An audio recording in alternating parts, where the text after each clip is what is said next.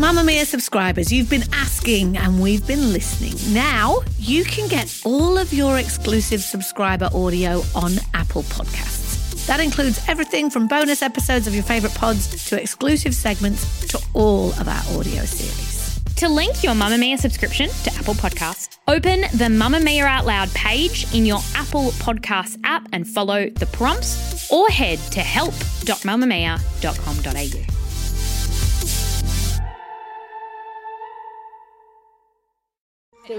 You're listening to a Mamamia podcast. Mamamia acknowledges the traditional owners of land and waters that this podcast is recorded on. From Mamamia, hi, I'm Claire Murphy. Welcome to The Quickie, getting you up to speed daily. This whole process is about trying to establish lines of communication. It's about trying to take people by the hand and allow them to see the world through our eyes. That's the most productive way. We need to be constructive and productive at times like this when things are so raw.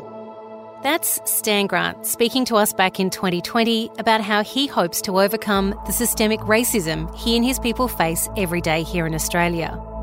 But as we've seen with Aussies like Adam Goodes and Yasmin Abdel-Magid, sometimes the hate gets too much, and stepping away from the spotlight, the only solution. Today, we look at what happened to Stan Grant, how his employer handled a wave of racist trolling, and how every Australian is part of the solution. But first, news headlines for Thursday, May 25. After a long illness, one of the best-known voices of her time, Tina Turner, has passed away aged 83.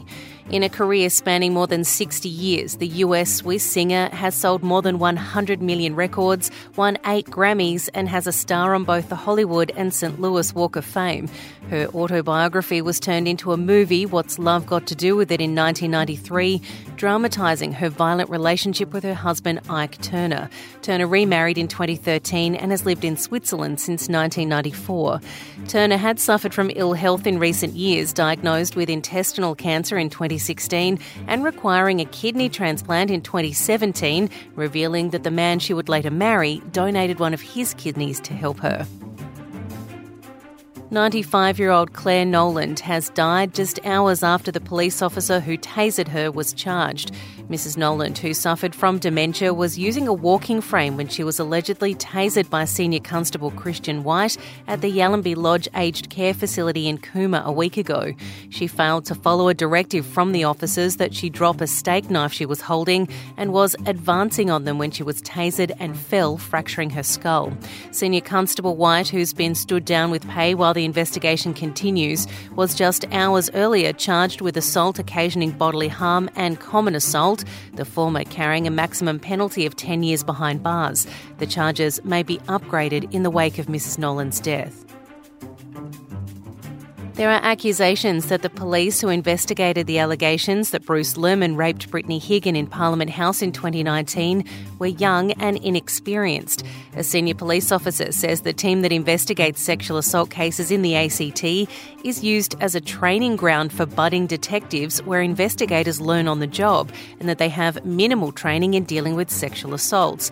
But Australian Federal Police Detective Superintendent Scott Moller said despite this, they work very hard at their jobs and that he was proud they continued to investigate Mr. Lerman, even though they believed there was not enough evidence to pursue the case. Mr. Lerman denies the allegations. The case not reaching a verdict in court after jury misconduct meant they had to abandon the first trial, and the second was cancelled before it began due to Ms. Higgins' mental health decline. The Liberal MP who quit as the party's Indigenous Australian spokesperson after his party decided not to back the Voice to Parliament has called on his coalition colleagues to back the proposal. Julian Leeser addressed concerns being held over the Voice's structure and influence, saying it is advisory, not Moses handing down tablets from the mountain, saying Parliament will still be the democratic centre of our democratic life. He went on to explain that the Voice would not create two classes of Australians, but rather will help eliminate the differences that currently separate Indigenous Australians from others. After another late night sitting on the details of the upcoming referendum, the lower house will continue debating its final form today.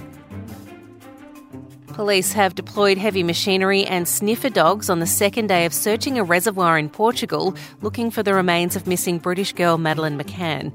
Dozens of officers scoured the reservoir's shoreline and hill above the water. A local newspaper reporting that German Federal Criminal Police advised local authorities to search the area on a tip-off from an informant who they consider very credible and who provided details that officers are taking very seriously. A German prosecutor said the information did not come from the only suspect in the case, Christian Bruckner, who's in prison in Germany. Madeleine McCann went missing from the resort where she was staying with her family in 2007. The reservoir being searched is 50 kilometres from that location. That's your latest news headlines. In a moment, today's Deep Dive.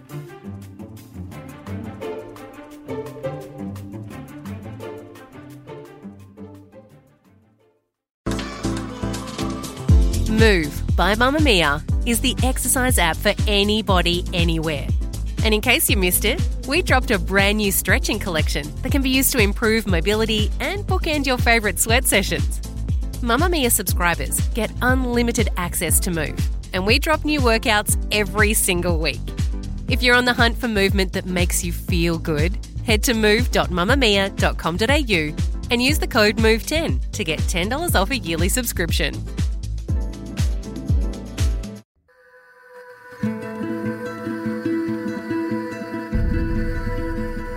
Stan Grant says he always dreamed of being a journalist. After school, while working for the Australian Institute for Aboriginal and Torres Strait Islander Studies in Canberra, he met Marsha Langton, now a prominent academic, who encouraged him to go to uni and follow his dreams. After graduating, he was offered a cadetship at the Macquarie Radio Network, soon moving on to become the ABC's political correspondent. As his reputation as a journalist grew, he was picked up by Channel 7, becoming the country's first Indigenous host of an Australian primetime commercial TV show, Behind the Desk at Real Time, a current affairs program. Despite winning a Logie for the role, Real Life was cancelled in 1994, soon replaced by Today Tonight, which launched in January 1995, with Grant again returning to hosting duties in 1999. As his profile grew, as did the pressure on Grant to be a role model for other Aboriginal and Torres Strait Islander people, a role he says he was initially uncomfortable with, understanding his privilege and how that would come across to someone in prison or in a school in a struggling community. He admits he avoided reporting on Aboriginal and Torres Strait Islander stories for both moral and professional reasons, not wanting to be typecast as an Indigenous affairs reporter only. In his 30-year career, he has stood between warring Catholics and Protestants fighting in Northern Ireland, where he was hit with bricks and beer bottles. He's covered major events across Papua New Guinea and was there when Hong Kong was handed back to Chinese rule from Britain. But it would be his affair with fellow Channel 7 personality Tracy Holmes that would drive the pair not just out of their jobs, but out of the country. I was told at work, look, we all like Stan. Stan's a nice guy, but you can't live with him because they're not like us. They're not like us. And I actually didn't know what they were talking about. I said, who's they? That's Tracy speaking to the ABC's Just Between Us program. The affair and the racist lens through which it was reported in the media, seeing as Grant left his wife Carla, who is also Aboriginal, for a white woman, is still thrown at them today. This quote from the comments section under his recent farewell speech on the Q&A Twitter account. Get over it, Stan. You're half white. You left your Aboriginal wife for a white South African woman, and because of colonialism, you got to be born, educated, and had the same opportunities as all of us. You're not special, Stan. A bit of gratitude never hurts. When Grant and Holmes returned to Australia after 14 years living in Asia, he realised that representing Aboriginal people would become part of his life's work. He partnered with AFL legend Adam Goodes, who'd been subject to racist boos every game he played after doing a warrior dance on scoring a goal. Goodes, similarly to what Grant is experiencing now, left the game with no fanfare or farewell, and to this day does not work with the AFL. Grant gave this viral speech after they made the Adam Goodes documentary together. I can't speak for what lay in the hearts of the people who booed Adam Goodes, but I can tell you what we heard when we heard those boos. We heard a sound that was very familiar to us. We heard a howl, We heard a howl of humiliation that echoes across 2 centuries of dispossession, injustice, suffering and survival. And it said to us again, "You're not welcome."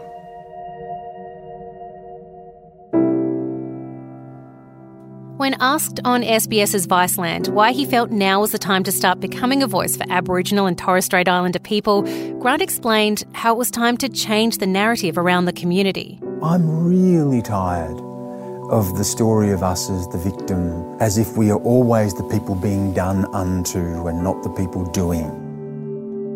A recent Media Diversity Australia report, which investigated online abuse and safety of journalists, found that they are subject to relentless racist abuse. Many who contributed to the report said they'd been told that to be a journalist, you're asking for that kind of abuse, so you just have to cop it. Another said they didn't say anything because they didn't want people to think they couldn't handle their job. Despite the continual abuse, Stan Grant took on the job as host of the ABC's Q&A program, a role that saw previous host Hamish McDonald leave shortly after taking over, saying the trolling was overwhelming, becoming something he couldn't manage on his own, choosing to leave to get away from it. When journalist and diversity advocate Antoinette Lattouf appeared on the Q&A panel, she says when Grant mentioned that people like she and him were still rare on Australian TV screens, both were attacked online. She says that it wasn't just from Twitter trolls either, it was hate blogs and tabloid press coverage too. The straw that broke Stan Grant's back was after he was asked to appear on the panel for the coronation of King Charles. He spoke of how the Crown still represented invasion and the theft of Aboriginal land. But for some, this wasn't the time or place to discuss that. He shouldn't have been put on this panel in the first place. He could have had a special show delving into the history of the British Empire and all the terrible things they've done, all the terrible things the monarchy's done. And again, there are plenty of them, as I've said. But the idea that you would do that when you've got a whole bunch of people who are just tuning in because they quite like the monarchy or at least are interested in it and want to see the coronation is just ridiculous. The racism and trolling that followed has become too much for Grant to handle, leading him to leave Q&A. The veteran journalist calling out ABC executives for not denying the lies that were spreading about him or for actively pushing back on racist trolling. If your aim was to hurt me, well, you've succeeded. And I'm sorry. I'm sorry that I must have given you so much cause to hate me so much, to target me and my family, to make threats against me. I'm sorry. And that's what Yinjamarra means. It means that I'm not just responsible for what I do, but for what you do. It's not just a word. But even this speech has attracted racism and hatred. The comments sections again filled with angry people. Never seen anything vaguely like love coming from Tried your Stan. hardest to divide us and make us believe how underprivileged Clearly, the and king down. should apologise for being crowned It's on all the Stan's love in special your heart day. overflowing during the coronation. You hold no time moral for high race ground. pimps who play the victim This is card when it quite the backfires on them. melodramatic Just reach. start- It must get tiring for Stan having to carry all that victimhood every day.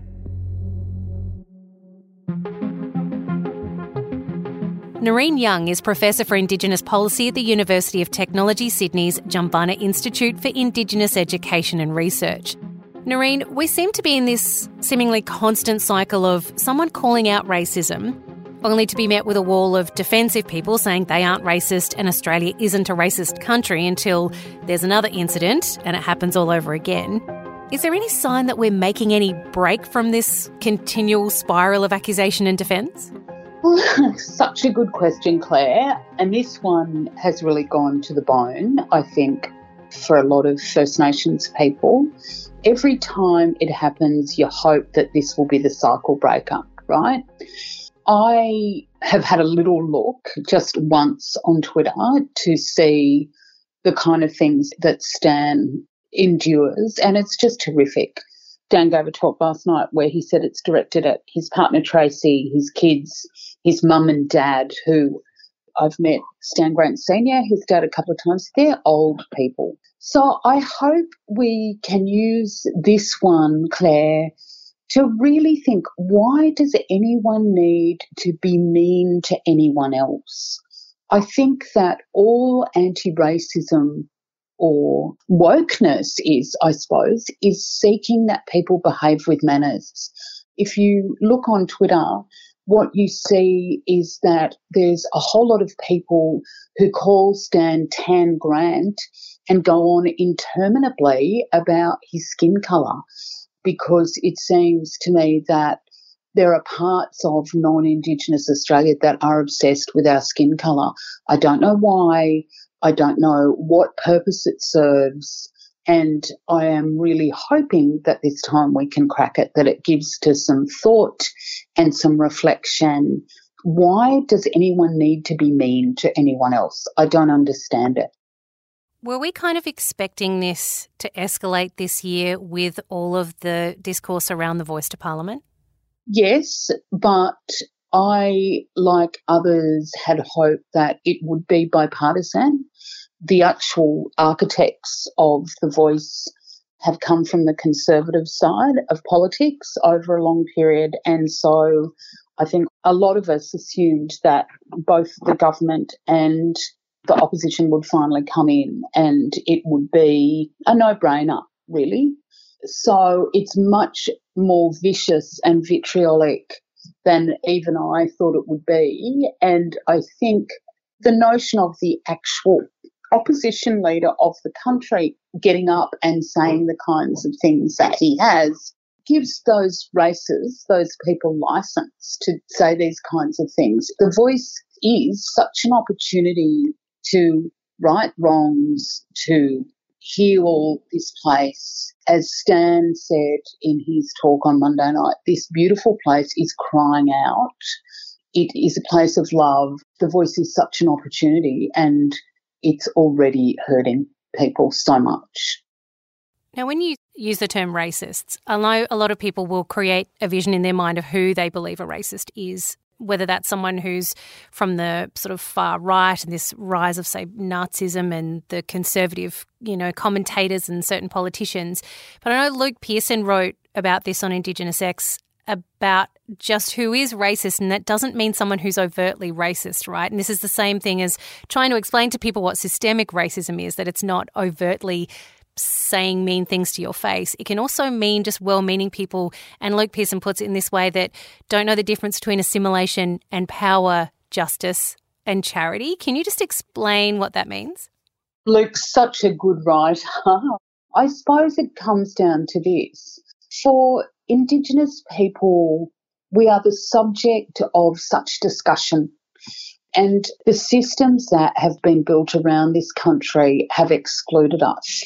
So the law, education systems, workplace systems, my area of policy is workplaces, they systemically or by their very existence exclude the notion of indigeneity and Indigenous people. And in some cases, like the police, for example, and we saw the policeman who assaulted the young Aboriginal boy in Surrey Hills a couple of years ago be charged for his behaviour. That's systemic racism. That child, and it was a child, was doing nothing except standing in the street and was assaulted by a police person. None of us would want that to happen to their child. That is cruelty of the highest order. Why would you do that to a child? So it's the system. And was the system built in this place, in this country that we share, with any notion of the existence of Indigenous people, or does it behave in a way that is racist towards Indigenous people? Well, I don't think anyone could argue that a kid standing on the street and being arrested just for standing there is anything but racist. So it is difficult to explain. The well-meaning stuff, I think, isn't anyone's fault. It goes very much to how Aboriginal people have been seen since the day of colonisation, and that is as inferior, as needing help, as needing to assimilate and integrate. And what the Voice does is give us that dignity back and the constitutional recognition of being a sophisticated, unique society that existed here perfectly happily for 65,000 years. And that's all the Voice does. There's going to be quite a few people who might get shocked by Stan Grant's comments about the ABC executives not backing him up, not coming out and defending him from the onslaught of negativity that he got after comments made during the coronation broadcast, there's going to be people who think, hang on, the ABC is not racist. They have quite a diverse employees, that they are known to be quite, lefty. But is that where the problems kind of come in too, is that we have this expectation that just not being racist is enough, but being anti-racist actually is the step we should all be taking now? Well, I think it comes down to this. You expect your employer to back you, right? Doesn't matter who it is and in what situation. We expect our employer to back us. And if we're under a barrage of social media and other kinds of attack, then we expect our employer to back us. Now, it's meant a lot for me, this one, because it happens to me. I go on the drum. I've been thinking about whether I continue to do it anymore. And for saying fairly innocuous things, I just get a barrage, right? And people email, because our emails are on our website for the university, so people email me really horrible, insulting things. One gentleman emailed me from his work address to tell me how stupid I was and, what a stupid Aborigine I am. So I don't think well-meaning, nice, decent, non-Indigenous people have any understanding as to what Aboriginal people cop. I'm hoping what this period can do is build allyship, build understanding, and therefore allyship. Get people to understand what happens. They don't do it, but people do it all the time. All the time. If we see this happening, is it appropriate to call those people out and engage those people in conversation in defence of the person who's being targeted, at the risk of escalating it and potentially making the situation worse? What's the best way, in your opinion, from those people who are white in this country to start tackling these things and being actively anti-racist? I think, A, call it out, but B, say something to the person who's the subject of it. So if you see a retail worker following a visibly Aboriginal person around a shop, which is one of the things that happens all the time, or an Aboriginal person gets asked to open their bag when the non-visibly looking Aboriginal person behind them hasn't been, and that person says something, say something to back us up. It makes you feel validated and good when someone backs us up, right? Call it out in the workplace. It's where every bit of data and research we have says that it plays out. It stops people from working. People leave workplaces all the time because of it. So what kind of country do we want this to be?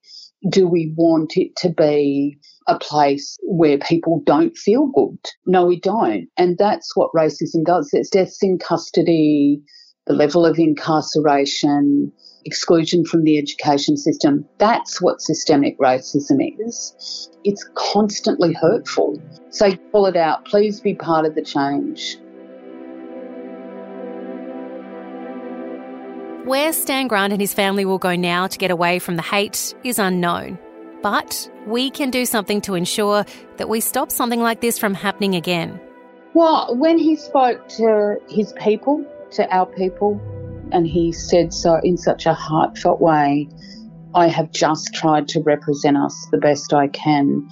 I begin to think how we can help Stan is begin to think what it all means.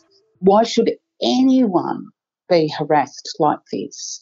We're entitled to have different opinions, and we should, including among Aboriginal and Torres Strait Islander people, but nobody should be harassed because of their race or their gender or their skin colour or their identity.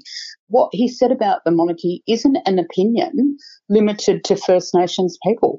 On the white side of my family, I was raised by lifelong Republicans, and he's entitled to express a view that the King represents the beginning of incredible hurt and trauma and oppression for Aboriginal and Torres Strait Islander people. So I think the gift that we can take out of this period and what we can give to Stan is to really think about how we behave and what we do, to think about hurting other people by accident or by misdeed, why anyone would want to do that. And as Stan says, and I agree with this, he loves this place. We want it to be better, and we want the core of that to be recognition of the culture that was here and respect for the culture that was here for 65,000 years. Please walk on the journey with us and make that the gift to Stan and to all of us. To my people, I have always wanted to represent you with pride. I know I might disappoint you sometimes, but in my own little way, I've just wanted to make us sing. And I'm sorry that I can't do that for a little while. To my family, I love you. And to my mum and dad,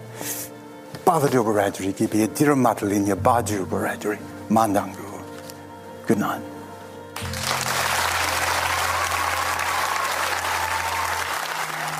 The Quickie is produced by myself, Claire Murphy, and our executive producer, Callie Borg, with audio production by Tom Lyon.